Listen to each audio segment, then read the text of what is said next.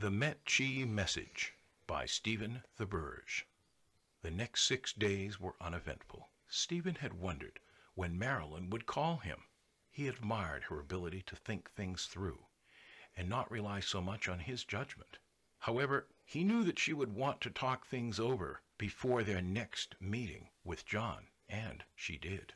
"Well, Marilyn," he said when they next met, "I'm glad you decided to call me, and that we can spend the evening looking over our notes on John." She smiled. I had to find an excuse to have you spend the night. "Okay, so where do you think we should start?" They mulled over all the papers, and they agreed that the following day would be the last time they met with John. There was no question that Klein was intelligent, and neither one of them could do much to help him. It seemed important to John that the doctors believe his story, but neither Marilyn nor Stephen could agree outright to take him at his word. They also knew that he would be smart enough to know if they simply paid him lip service. They decided that they would play some of their plan by ear and not decide on anything definite until they met with John the next morning. They suspected that he would try some trick to make sure they continued to meet with him. This challenge usually had something to do with John pointing out that neither doctor could outright disprove any of what he was saying.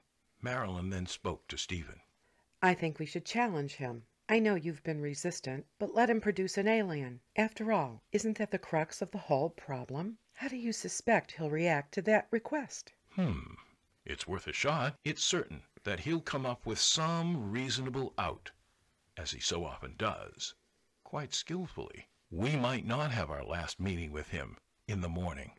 I suppose we should get some sleep. That's a good idea, Stephen, but I suspect that we won't have to wait until morning. It strikes me that you haven't figured out his next move.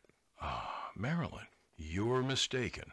I'm sure he'll have figured out what our intentions are. I'm inclined to disbelieve you only because it's already well past midnight. I suppose he could call us at any time, except that he doesn't have your home number. Marilyn and Stephen both checked their office voicemails, but John had not tried to get in touch with them.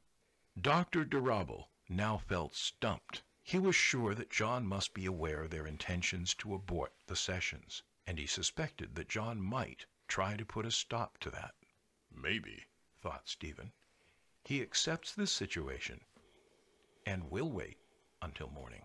Or maybe he really isn't all that intelligent after all. What happened next came almost too rapidly for Stephen to absorb it. Marilyn had been getting ready to go to bed. She had bid Stephen good night, and he had decided to watch TV for 15 minutes until the news headlines came around again. The tone in her voice was a mixture of fear, pleading, shock, and excitement. Stephen, I can't believe this. Come to my computer room. John is calling us. "I'll be right up," he answered, not giving thought to how John could have called. He rushed upstairs to Marilyn's office. It struck him as strange that the door was closed.